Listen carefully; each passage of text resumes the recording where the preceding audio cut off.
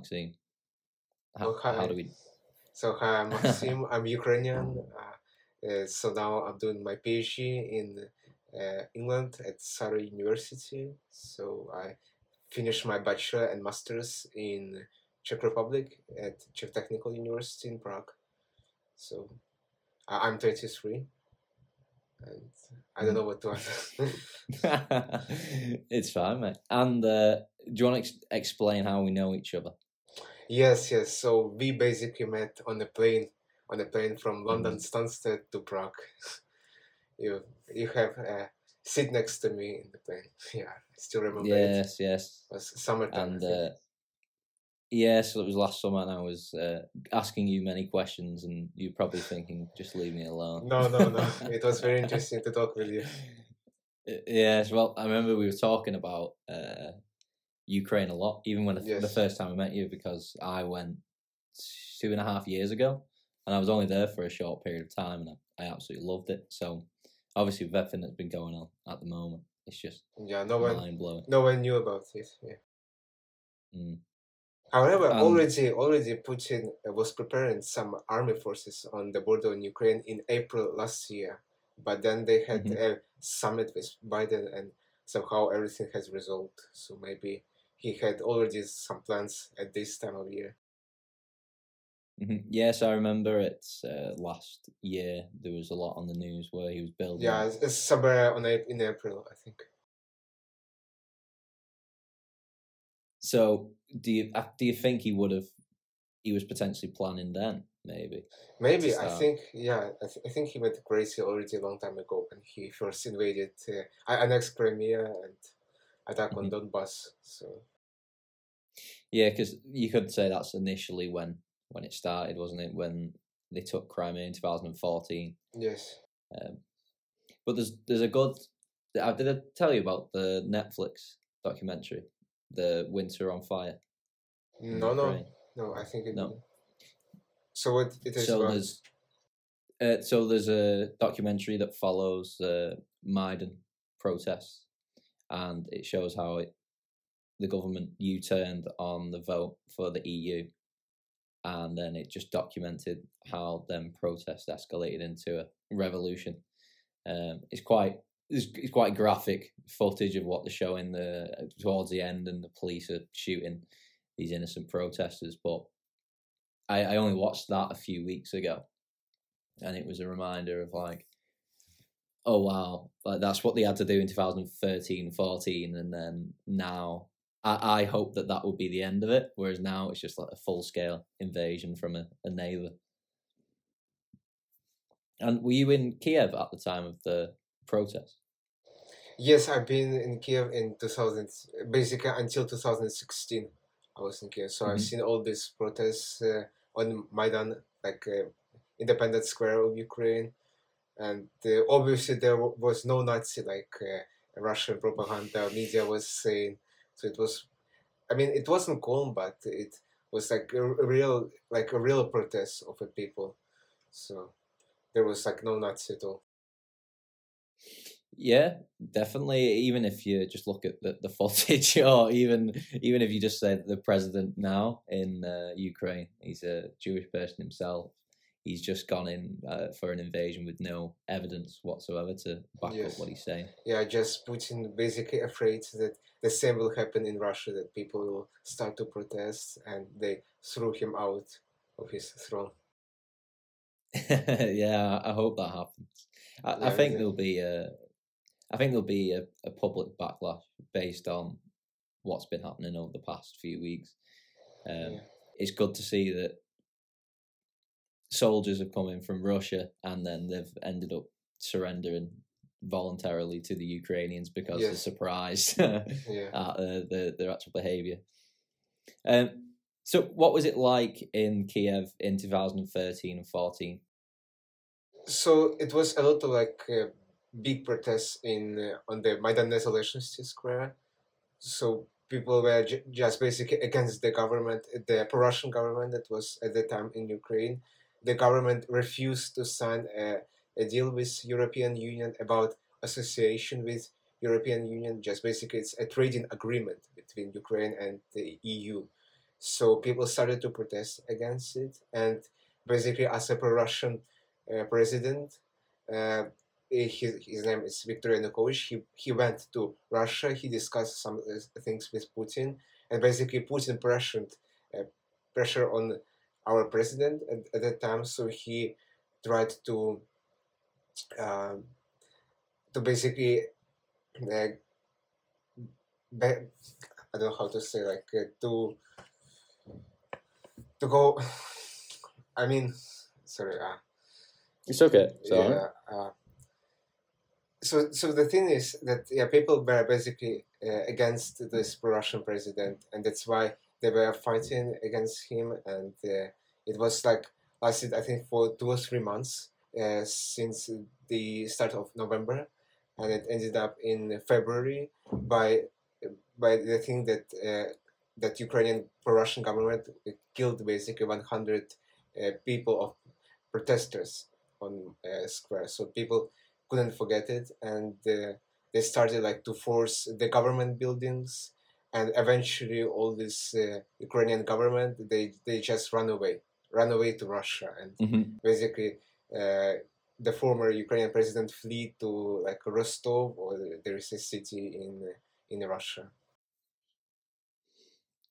Isn't I seen something the other day where Russia actually wanted to get Yes.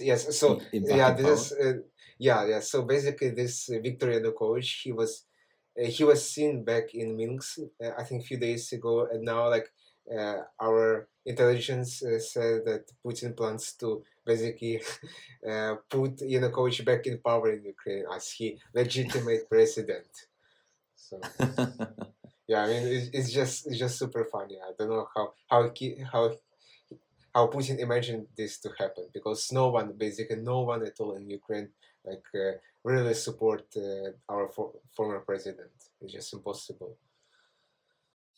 Yes, I can't imagine that if his plan works and he takes over Ukraine, I don't imagine there being a great amount of joy regarding the decision of putting this president back in. Because I think I actually spoke to you about this last time, or when we've met before, is the corruption museum that his palace was turned into.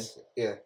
So there is basically a Ukrainian president lives in some kind of um, building. This building is given like to it's like a White House, imagine, for US. So this building is called Mezhigiria in Ukraine, and basically every president before lived in this. So when Viktor Yanukovych left our country, so people basically came to this building and saw a lot of like very expensive, very like fancy stuff.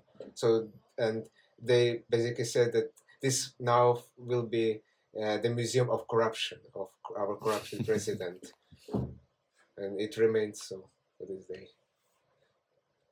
My family, my parents have been to this place. I haven't actually, but and they said that there are really like a lot of like fancy stuff, like really rich. So, what was it like being in Kiev at that time, in where the president fled to Russia, and basically the protesters got what they wanted? Was it quite chaotic for a while? I know it was only Yes, maybe a few months after. yeah. Unfortunately, it was like super chaotic. Like after the president left the country, so basically Russia, what they did, they annexed Crimea and they started the war on Donbass. So there was like a separatists. There were first separatists on this Donbass and Lugansk territories. They started. They declared independence on Ukraine. Obviously, we didn't recognize this independence, and our army forces started like to deoccupy these terrorists. And basically, Putin sent Russian forces to protect these separatists, and so basically the war that started like 8 years ago just happened there. And so I remember at that time I was like a student in school. It was like in my 10th grade, so it was like before last year at school, and I was like all reading this news about our army, and there was huge economical crisis. So the inflation was 200% in Ukraine. So you can imagine like $1 was like around 8 hryvnias, and after a few months after revolution, $1 was around 24 hryvnias. So it was like 3 times decrease. Yeah, it was very chaotic. But I mean, maybe I don't know. It's like, of course, I support the West. Everyone in Ukraine, I think, support the Western part of Ukraine. And now we know for sure that it was a right decision to make. Mm-hmm. Yes, I think that there's no going back now for Yes. that it seems so clear to most people in Ukraine, just from an outside perspective, that it's not like you've had NATO bombing Ukraine or these Western powers attacking Ukraine. It's the aggression has come from Russia. Yes, exactly. And so yeah, a lot of people were complaining about this economical crisis that happened in Ukraine, but now if you consider all of this at this current time frame, you see that it was right. Has there been any economic crisis like happening because of what's happened with Russia invading? So, for example, so the why economic crisis has happened is that those Donbas regions, they were like the second most prosperous regions in Ukraine. So there was a lot of goals. There was like a lot of like this were highly density populated areas. Millions of people were living. These are taxpayers, and then of course those territories separated. Ukraine lost a lot of like financial contribution from that region, and of course Ukraine started to build up their army from scratch, completely from scratch, and this is why the key factors why a crisis happened. Okay, and because you've obviously sadly entered the war now without wanting to, obviously it's been unexpected. Has there been any instant economic crisis happening? So, for example, is there inflation within Ukrainian money now? So no, actually, Ukraine surprisingly is being a bit stable for now. I think the Ukrainian rate to dollar was like maybe dropped by a few units. It was like maybe 20, 28, 27 like weeks ago. Now it's maybe around 30. So it like doesn't like significantly dropped now. And a lot of countries now are giving some financial aid to Ukraine, and even the World Bank is giving some loans to Ukraine. So I hope that the situation, for now at least, will be stabilized. But of course, someone would need to repay everything. So the European Union, I think, already agreed on giving financial aid to Ukraine around 10 billions of euros. So. So now maybe it's stable, I think, for now at least. But of course, it's a huge damage to Ukraine. Yeah, well, we were texting over the past few days, and we were talking about Kharkiv, just the photos that have been coming out from there, and the just destruction of buildings is just ridiculous. Infrastructure that's going to take years to repair. It's not going to be an easy force, which is why people want the war to end so quickly, because it's just destruction. And it seems to have calmed down over the past few days. I'm not sure if there's been that good of it. So there's obviously been a very good Ukrainian defense that's happened, and they then focused more on civilian buildings, it looked like. And I'm not sure if there's going to be a change in direction over the next couple of days, because what I've seen on the news, it's not been as like this bomb's happening. It seems to have calmed down a little bit. I'm not too sure though. Yeah, I think maybe it's been a little bit of calm down, but Russian forces are advancing now in the south of Ukraine. So they've been taking now a very big city, Kherson, in the south, near Crimea, and they're now advancing to the another big city, Mykolaiv, which is next to Kherson. So this is like a very dangerous direction.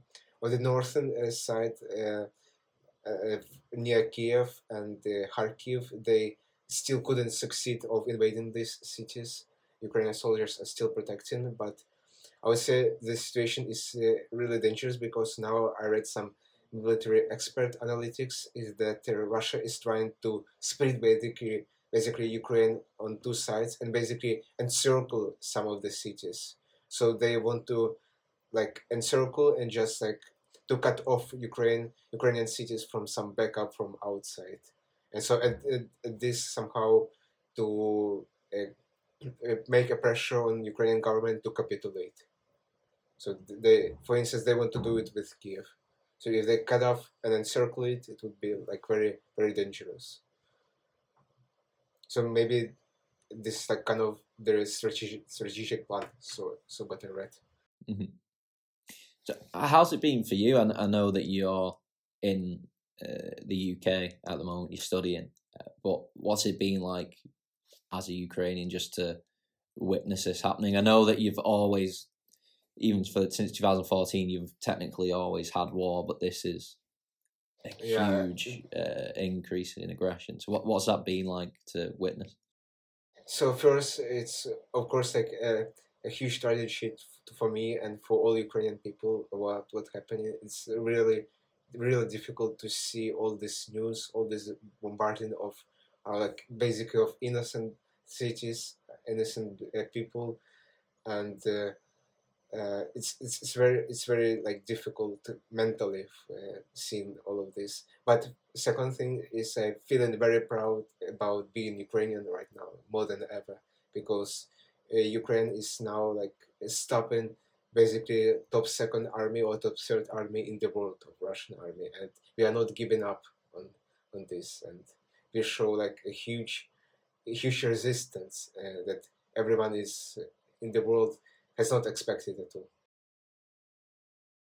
And it also feels like everybody in the world is on your side, which is great. I've been impressed by the amount of people who have volunteered. So I've seen numbers where it's approximately like 80,000 people from around the world have signed up to voluntarily go and fight.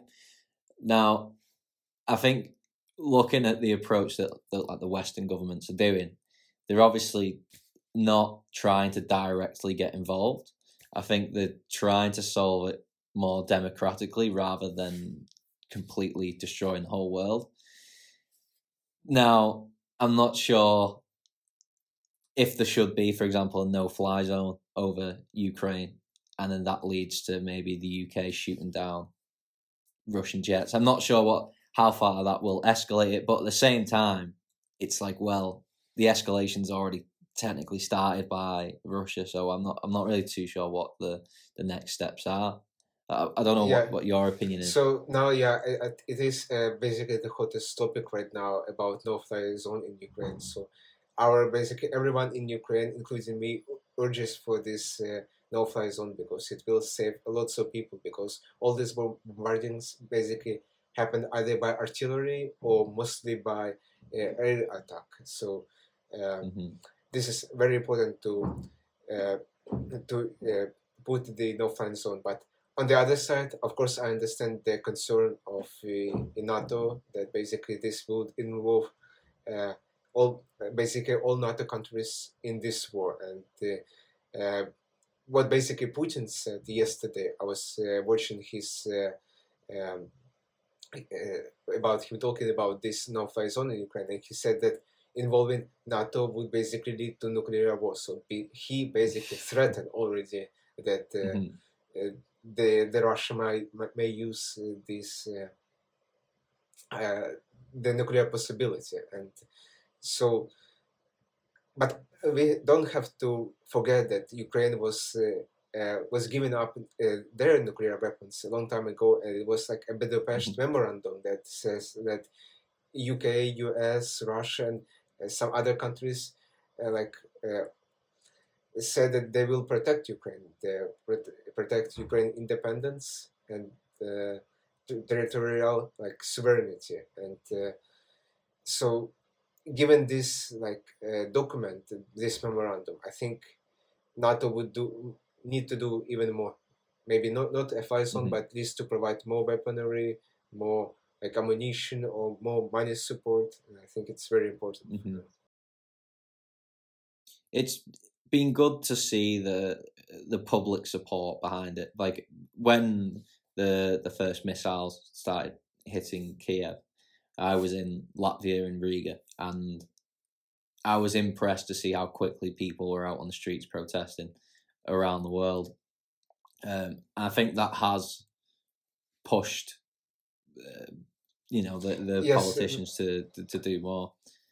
Like we've seen in Prague, there's been 80,000 people gathering because they know what it's like to have to be invaded. People come in, yeah, and it's difficult for I'd say America and England and Great Britain to kind of understand that, because I guess they've never really in recent history been invaded to the scale as, like, let's say, Eastern European countries have. And what's frustrating to see for Ukraine is it's like it was 2014. It was like you're going to get your freedom. It's like you're fighting for it, and it's like he won't let go. Putin just won't let go of you, and it's just it doesn't make any sense. What do you think is going to happen in the future? How hopeful are you for this conflict to end? Yeah, so what I think will happen is that basically Putin will not stop. So why he cannot stop it? First, because if he stops, he will be showed a very weak to his elites, to his people who surround him, to basically to Russian people. Everyone would consider Putin weak, and he will basically be overthrown by someone in the government. So I think Putin will not stop, unfortunately, and he will do now, like most of this sanctions are enforced. He has basically mostly nothing to lose anymore, and now I'm afraid he will go further in escalation. He will go. The main target of his is basically Kiev and other cities. I'm not sure about Western Ukraine, but I think he definitely wouldn't stop for now, at least. So, but I really hope that in a few months, or maybe in 1 month, or maybe a few weeks, given that a lot of international companies are now fled from Russia, they stopped their business there. A lot of people would feel it on their skin, so to say. For instance, IKEA has already left Russia, and people just went to the shop buying all the stuff from IKEA in Russia. And once Russian people realized that they are basically being under sanctions from all over the world, like in North Korea or Iran or some African countries, they would start to protest even more. And of course now, a lot of Russian people being imprisoned and repressed by the government, sent to prison, pay some fine for protesting. But if there would be several millions and there would be protests within a police structure of Russia, then I think that this can stop Putin from escalating the war, and I don't know. Yeah, well, you could say that this type of position that Russia has, so the jailing of in protesters, just for holding up a sign, they're going to end up in prison for it. You had that in Ukraine when you had your revolution, and people seeing the treatment, the brutality that the police were showing, and that's what driven the revolution further. So it does give me hope to think that could potentially happen, and I feel like it's probably overdue in Russia. But yeah, I'm just afraid that Russian people are not brave enough to really protest. If you see Ukrainians been protesting not only in 2013 but also in 2004 before, and you see that mentality of Ukrainian and Russian people are slightly different now. I mean, Ukrainians are protesting. We had 6 presidents over all independence of Ukraine, while Russia had only two, and and I mean, really, like Russian people, they can't protest really like to change their government. So I'm afraid that this protest would not lead to anything in Russia. So this is my concern I have right now. So maybe what I really hope that elites, like some oligarchs in Russia, they would understand that Putin is too expensive for them. To all this war is very expensive, and they will like change someone. But I don't know how is this probable. We can hope. We can hope Yeah. for a miracle. Maybe Yes. maybe he chokes on a tomato or something. That would be Yeah. a good way for him to go. Because now Putin is more dangerous than Kim Jong Un. Can you imagine that? Even North Korea now is not a threat anymore comparing to Russia. Did you see you were talking before about his press conference to give? Did you see when he was Yes, touching the mic? Couldn't like a microphone like yeah. Basically, Putin is he really went crazy. So Putin haven't seen a lot of people like in maybe in a years because of COVID. I think I'm pretty sure he was like sitting alone with nobody. Even when Putin meets everyone, you can see there is like a huge distance on the table. So when he was talking like to the general, there was like decent, I don't know, 10 or 15 meters. When he was talking to Macron or Scholz, there was distance on the like maybe 20 meters. They were like sitting on the opposite side of the tables. So Putin just cannot meet these people. He is constantly afraid that someone may like kill him. I don't know, or maybe he will get COVID from someone. So yeah, those basically all those people were just I don't know some kind of artificially added by Photoshop. I don't know. Yes, it was funny because you seen Zelensky a few hours later when he finished his press conference. Yeah, he moved his. Seen it. Yes. So, how is it now being? So you obviously you're in the UK at the moment, and you can't be in Kiev with friends and family. Do you have any friends and family that are, let's say, not more? I don't know how to say this. So I know that in Ukraine, it's people speak Ukrainian and Russian very well. So there's probably other people in your family who I'd say, do you have close relations with Russian people? No, I don't. I don't have any family members in Russia. But... Yeah, regarding is it sorry? Go on.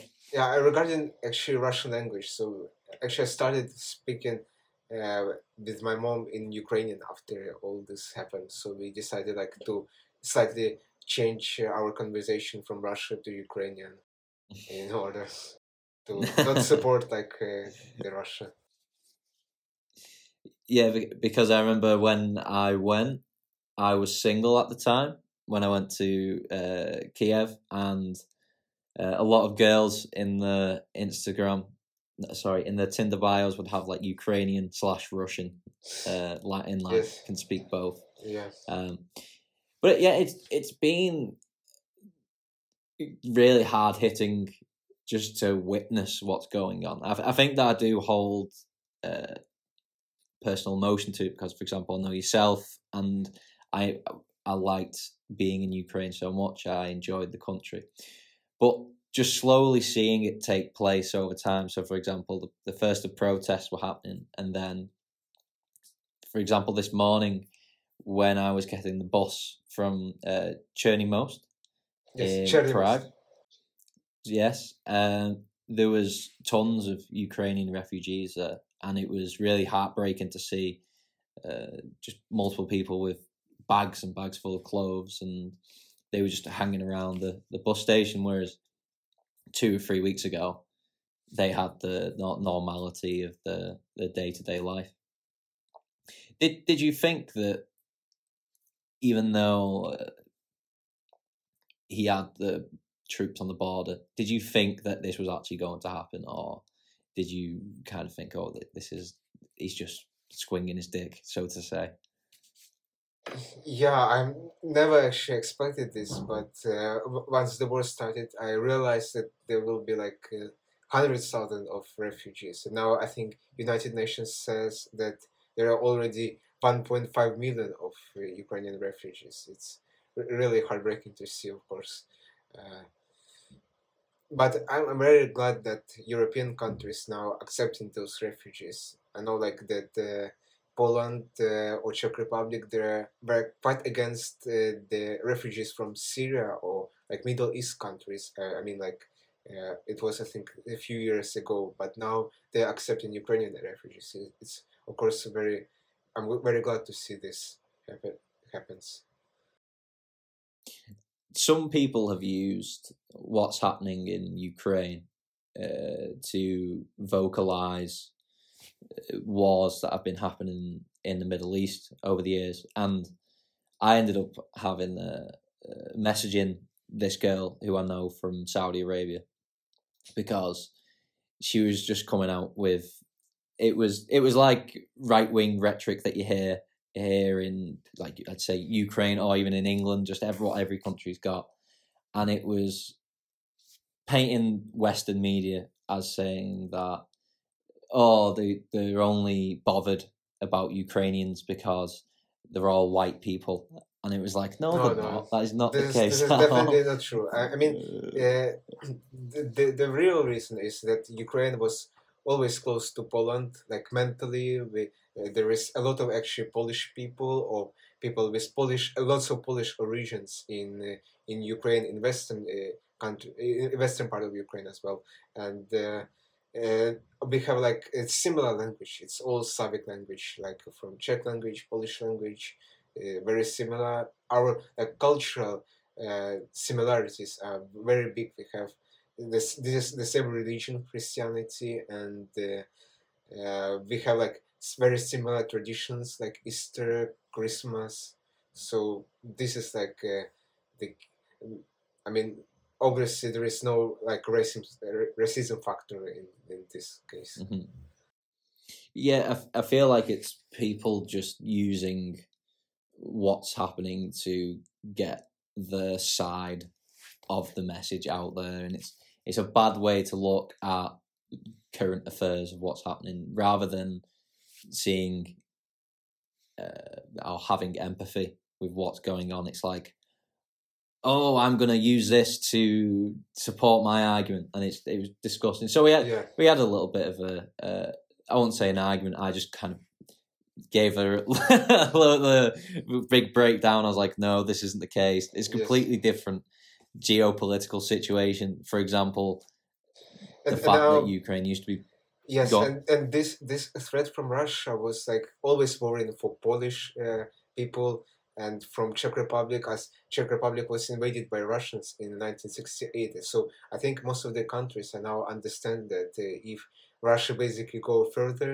if they like if they invade Ukraine eventually, so Russia uh, wouldn't stop. They would go like to maybe Moldova. They would go like to maybe Finland, who is now a member of NATO, and who knows, maybe they will go to Baltic countries because Baltic countries were former Soviet republics.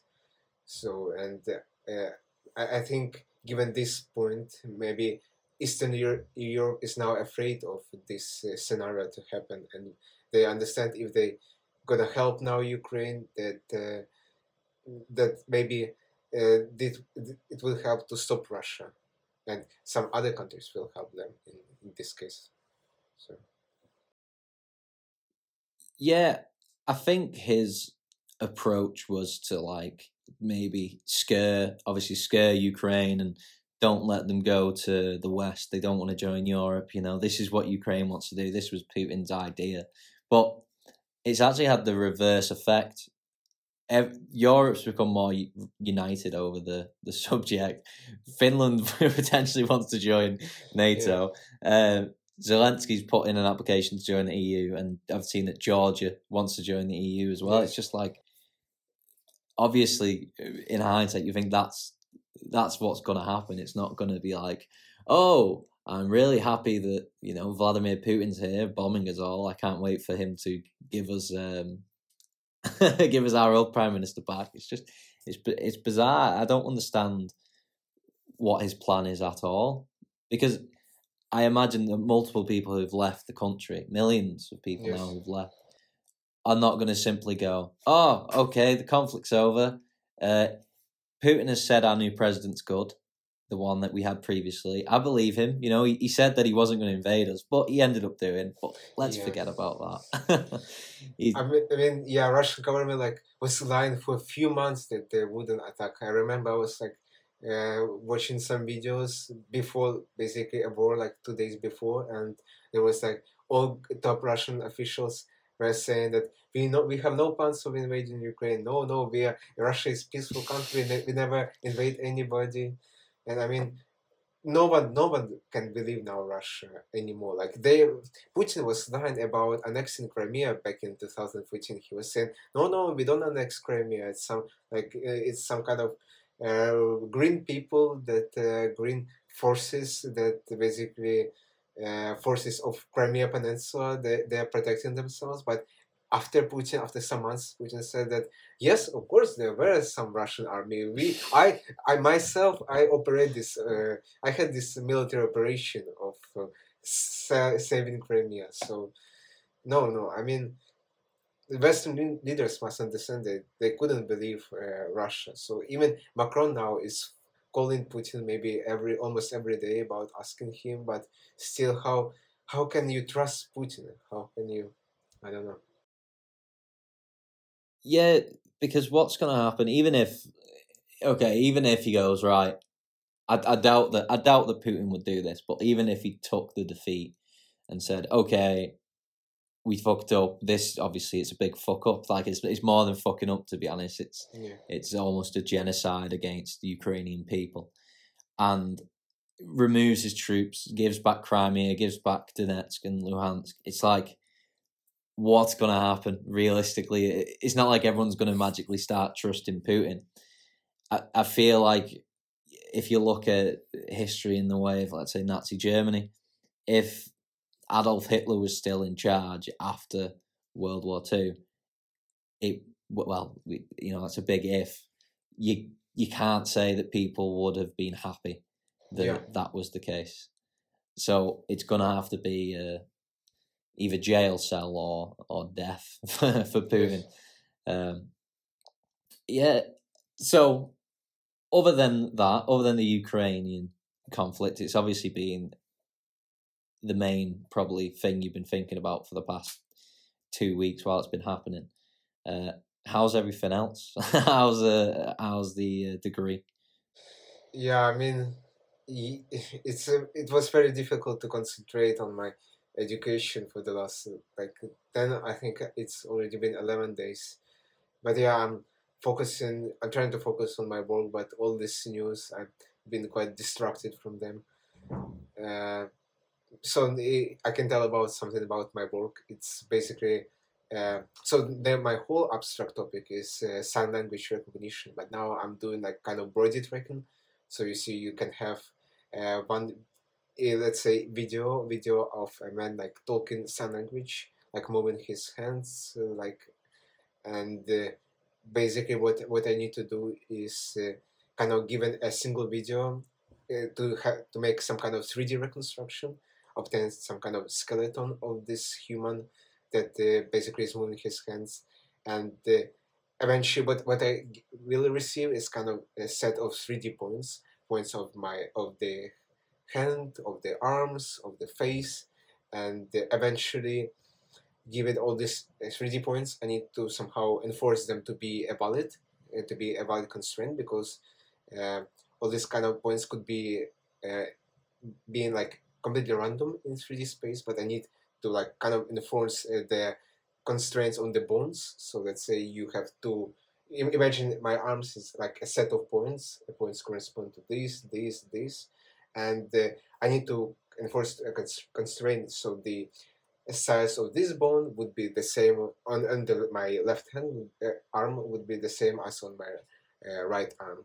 So this kind of uh, I need to enforce this constraint, and after I kind of like ultimate goal is given this kind of 3D pose, like given this kind of rotations of the hand, I need to recognize basically what person was trying to tell. Oh wow. Okay. So does that just come up as like subtitles of what the person's saying? Yeah, maybe ideally, yes. Yeah. So now in my group, there is 15 people that doing like basically a PhD with me in my department, and maybe half of them are also working on sign language. So it's not like easy thing. So it's like a whole group is working on this. Okay. Okay. And how many people? 16, did you say? 15 around, and maybe half 15. are working on sign language. Maybe other half is doing something difficult, like different, like autonomous driving, for instance. So how do you? Okay, how do you how do you even do that? Where do you start? Like, where did it? Where did Okay, the so idea come from? okay, so the first thing to start is there are basically already some neural networks that can predict somehow from so you to this neural network you give some kind of image of a person, for instance, and it already given some data. So this neural network was trained on the like millions of images of human, and those images were annotated. I mean, they've been already some um, so imagine like you have image and you give the position of a human on this, like you I mean you have like draw like contours of a human, and basically on this annotated information neural network can basically teach itself to understand where is human on image, and given like millions of data you can train your neural networks for maybe like weeks or months. So eventually this neural network would understand where is a human on the image. So after this you can give any image, and any image from a human, like not from your training set, not on the set that you've been training your network, and the neural network would give you some kind of prediction. So this prediction is basically given a single image, it predicts 3D points of a human. It predicts like a point of a nose, for instance, a point of a wrist, of arm, and so on. So was I was using some already pre-trained networks that would give me some kind of 3D point set of a image. So what I did, so I used them already. There is like a big network called MediaPipe. It's been it's a framework of Google, so they already have this kind of network that predicts me at 3D points. Now what I was like working for the last maybe weeks of my PhD is basically given this kind of 3D points. Those problem of those 3D points is that they are not accurate enough. So network gives me some kind of point set, but I need to verify them. I need to like enforce this kind of human constraint that some kind of like your arm couldn't be more than 90 degrees from this point of view, so it couldn't be like something impossible. So I need to enforce this constraint. I need to somehow like make optimization problem that kind of shift incorrect points, 3D points, to correct position, to enforce like normal angles of a human, to enforce the constraint on the length of the bones of the human, so it would look normal, how basically a normal person like exists.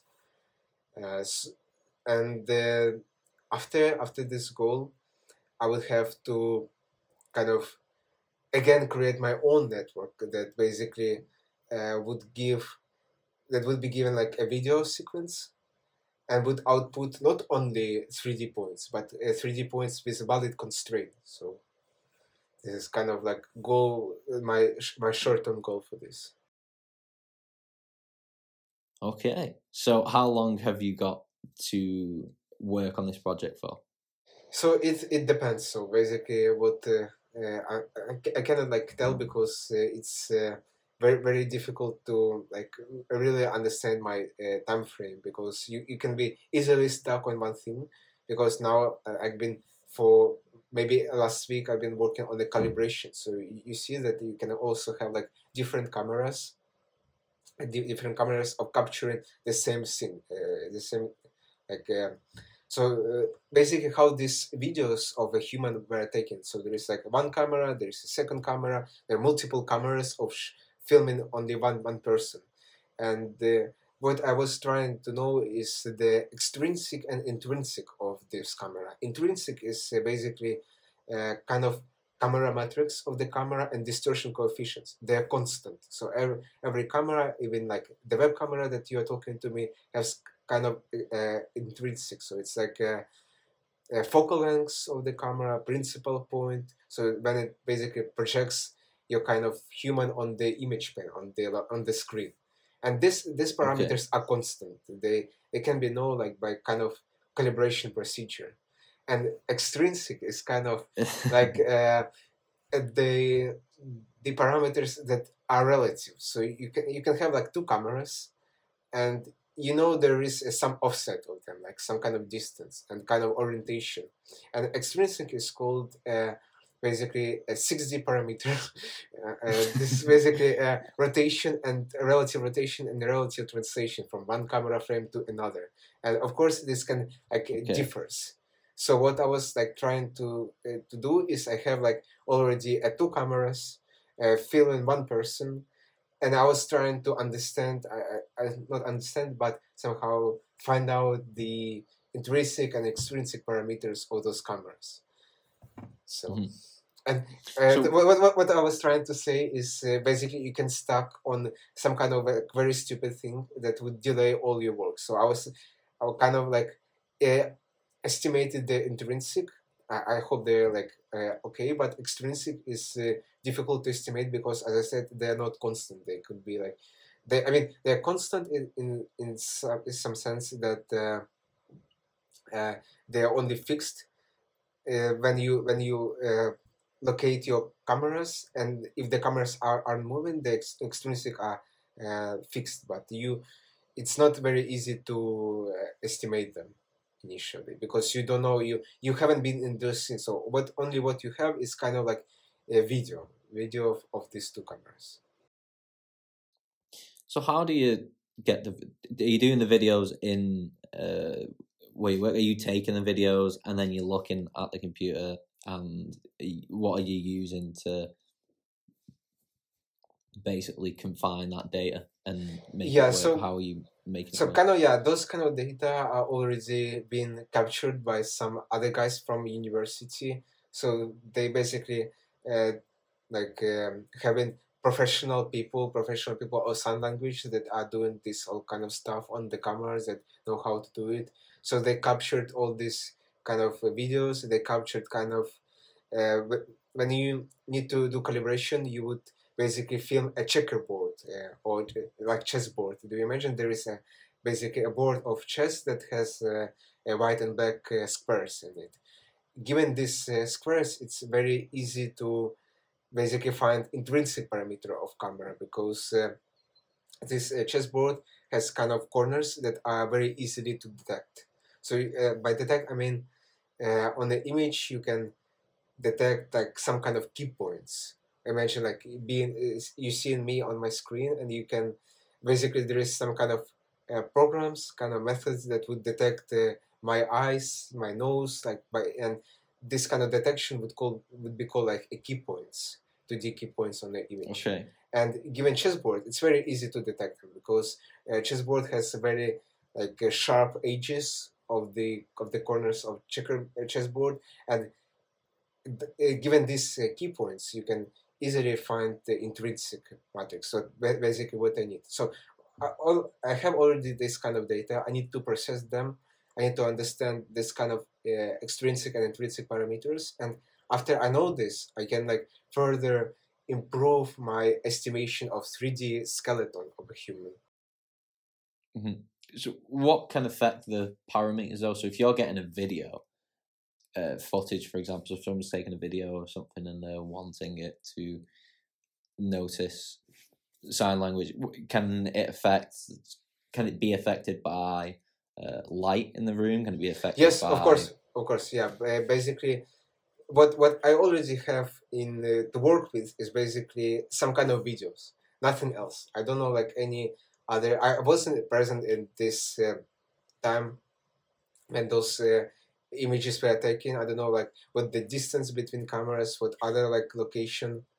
So what I know is of course only some video, and but those videos were made in professional kind of studios, so they are relatively okay. But of course they can be of course affected by the light, by the other factors, uh, basically by many factors they could be affected. But they are quite okay because they've been taken in studio. So how much of this time, how much of this project how much time does this project take up from you? Because it sounds like it would just be a never ending process of like you find something and then you get in the flow of it, and then maybe something else will crop up and it takes it takes even more time to solve out the problem. Yeah, How much time are you putting into this per day? I mean it's like basically a normal working day. It's 8 hours, but Okay. of course like you spend much time on just some kind of also reading, some reading on of the methods that would do it like that. Some already smart guy already did it for you, and you just only need to capture this information from somewhere in the internet, read it, understand it, maybe try to implement it, or find some kind of implementation of what they did. And it's all like takes some time, and of course it's all programming. It's like you need to I come to I come to my office, I start programming, start reading, something not working, I say why it doesn't work. I've been spending maybe half an hour like trying to find some bug, and I say of course I did something stupid, and I rewrite it, and then I have another bug, and of course it's like it takes some time, unfortunately. But I've been working on it like around several weeks, maybe from my start. Maybe my first weeks were just also reading about the methods that been already present. So yeah, maybe I would say that this is like the common approach on PhD or any work anyone is doing, is that you need to first get familiar with it, try to understand if someone has already did something similar. If there is something similar, just see if it fits your task. If it's not, or maybe see if has someone already resolved what your problem statement is. So it's very important to initially read about your topic. Mm-hmm. And that's so you spend in 8 hours doing that. Plus, do you have exams? No, I don't have. No.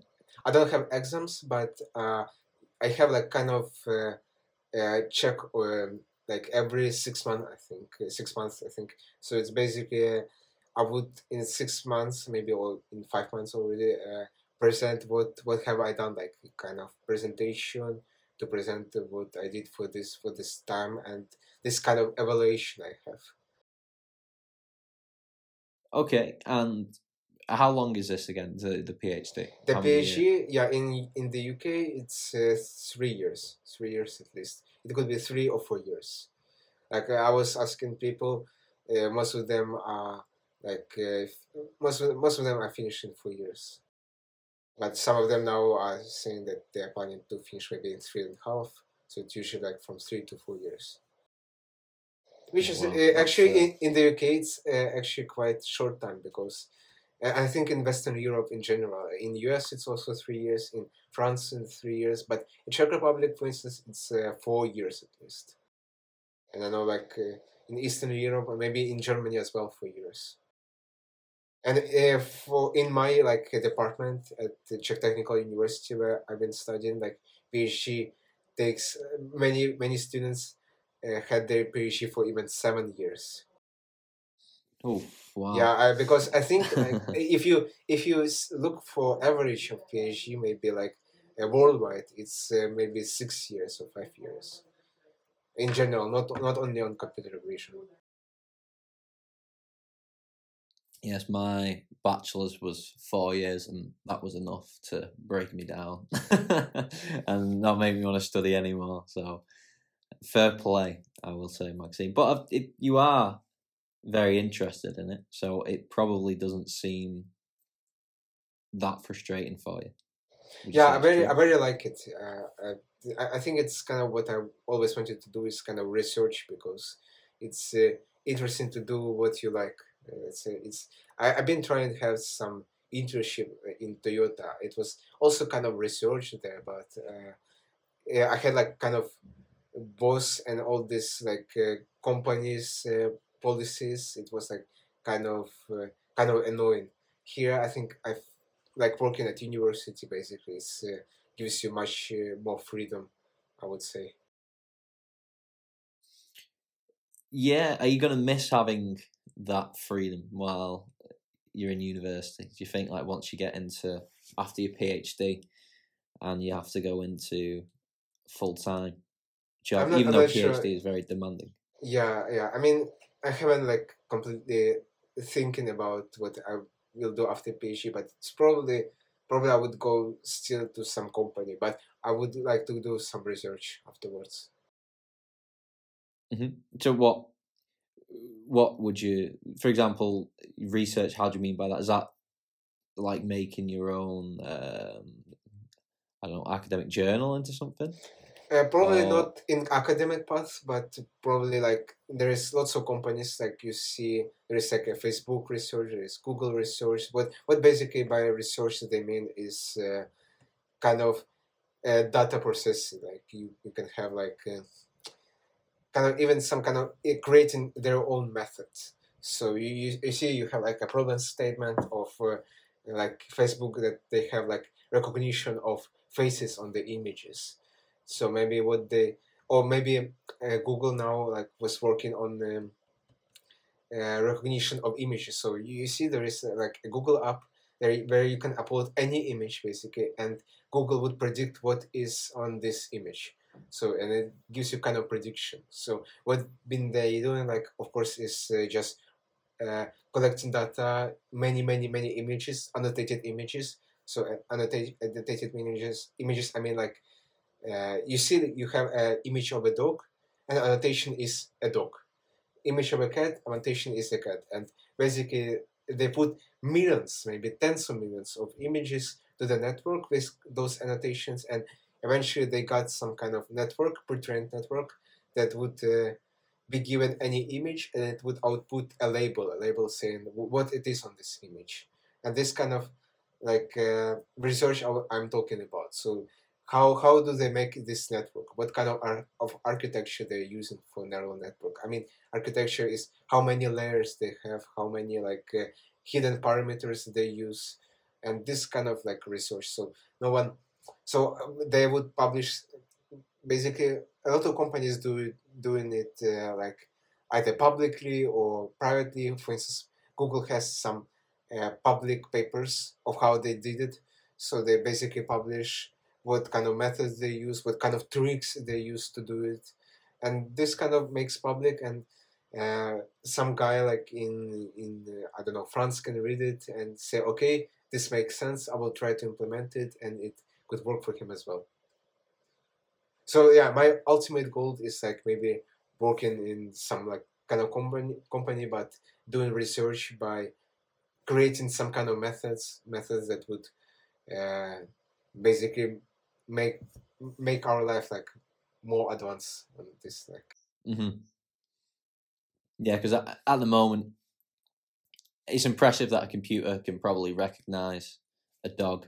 So if you take a photo, as you said, if you take a Yes. photo, dog, but realistically at this moment in time, unless you have Alzheimer's and you need to remember what a dog is and you can take a photo of it, Yeah. then it could be helpful. But I feel like when I talk about this with you, I feel like it's just going down a path of just we're going to be just computers in the future and they're going Yeah. to take over. Yeah. If there will be a future, you know, I think I hope there will, because I'm like going back to this situation. I'm now completely sure that Putin is insane enough to use nuclear weapon. But this is of course not decision for him to make. It's I don't know, like maybe several people have to be there. But I mean, the world has to stop this crazy guy.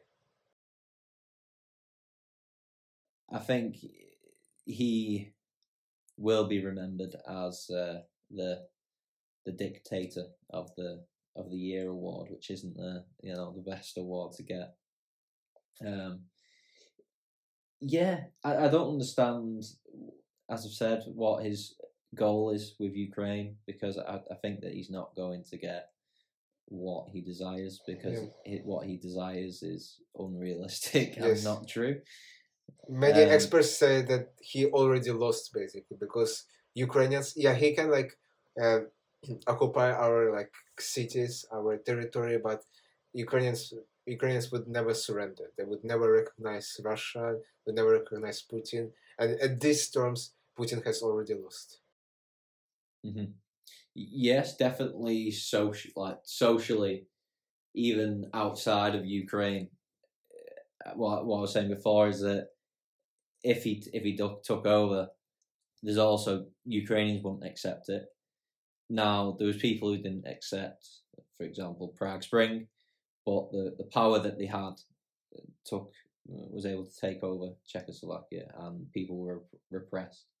Now, I think that he's managed to piss the entire world off, which isn't a good thing. So I think even there was a joke that even the Taliban called him out and said, you've got to chill out. Yeah. Hopefully, 1 to 2 months, maybe less, the conflict will last for. I can't see him being able to fund his military for that long. I've already seen photos of outdated military equipment being used already. Yeah, unfortunately now the main the money that come to Russia is basically from selling oil and gas. So this is the last scope of Putin. But now US and Europe are considering to cutting all this business as well. So EU said that they would need to avoid any buying Russian gas and oil, and US is also saying that. So hopefully there will be more sanctions on this industry as well. Yeah, that is.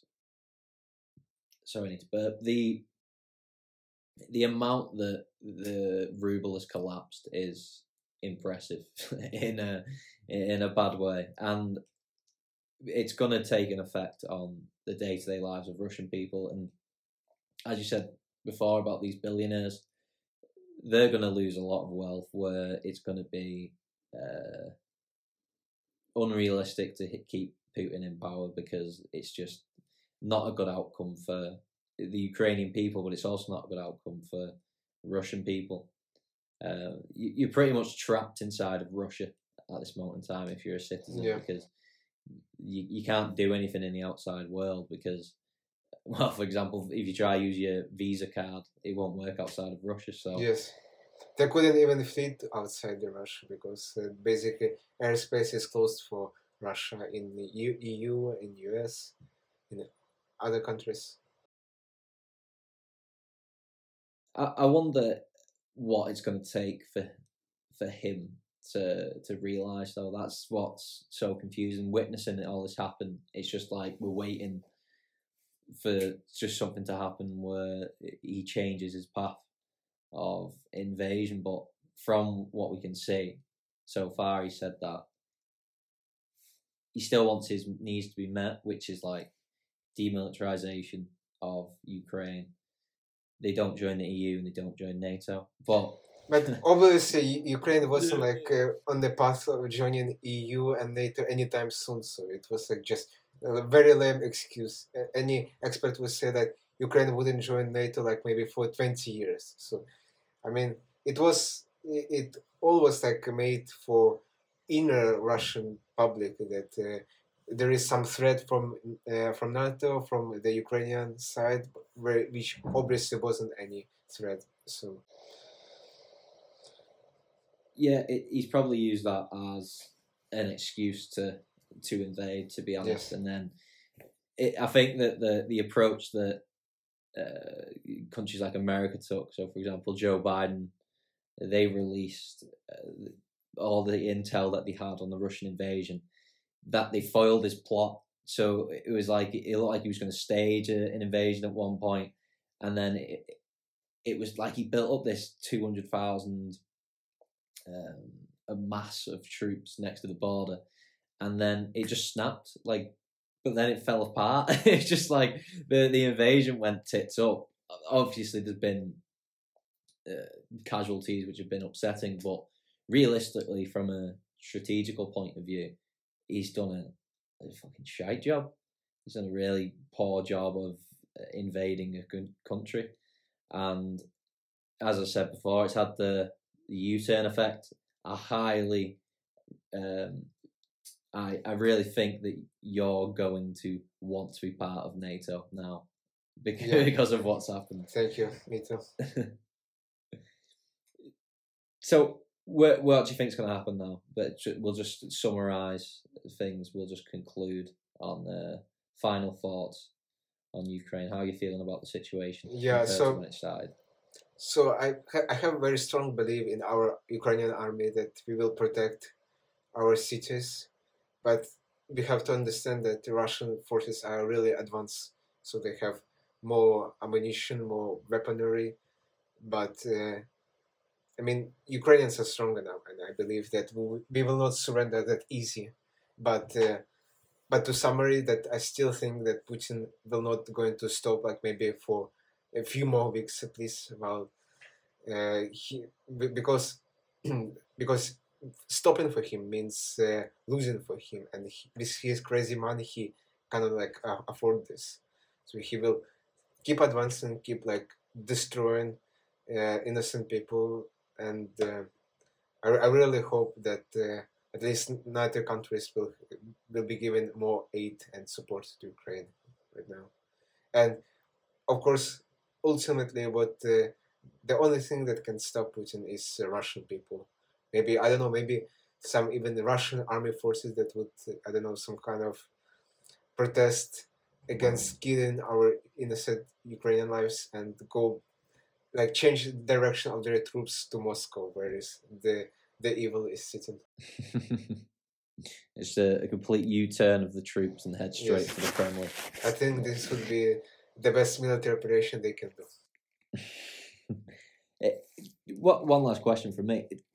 In the eastern areas and like the border areas of Ukraine and Russia, are the families that exist that do have relations, for example, cousins or? Yes, I have. So originally, I'm basically from Donetsk. Like I was like born in Donetsk city, but I moved to Kiev, where I live like starting from 3. When I was 3, I was moved with my parents to Kiev, and I lived all my life. So I don't really remember eastern part of like Ukraine at all. But my aunt was living there like all her time, and my godfather is also like was from eastern part. But now my godfather left, I think, for other city, and my aunt is living on the Ukrainian territory, but it's very close to this Donbas region. So I was like, I was getting in touch with my aunt like yesterday, and she said that she is okay.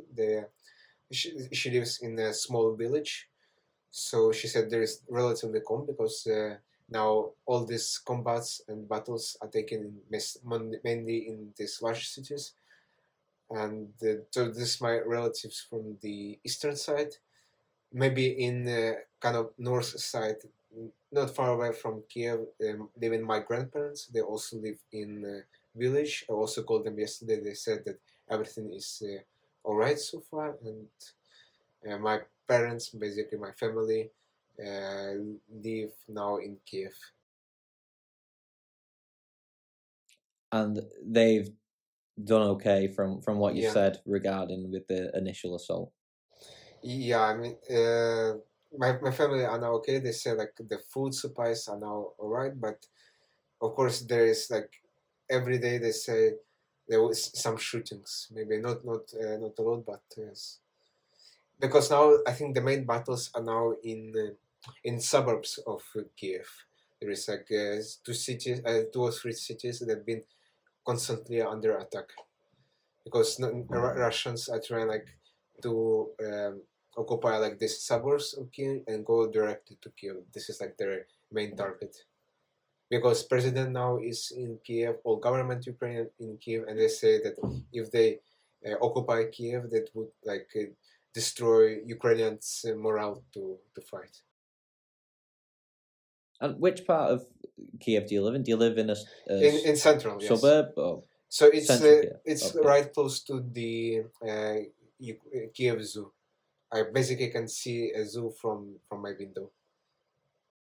Okay. Yes, so hopefully you can get back to Ukraine. Let's say Easter would be a good goal, but maybe it's a little too optimistic. But we hope that it ends. But thanks for doing the podcast. Slava Ukraini. Героям слава. Good. Cheers.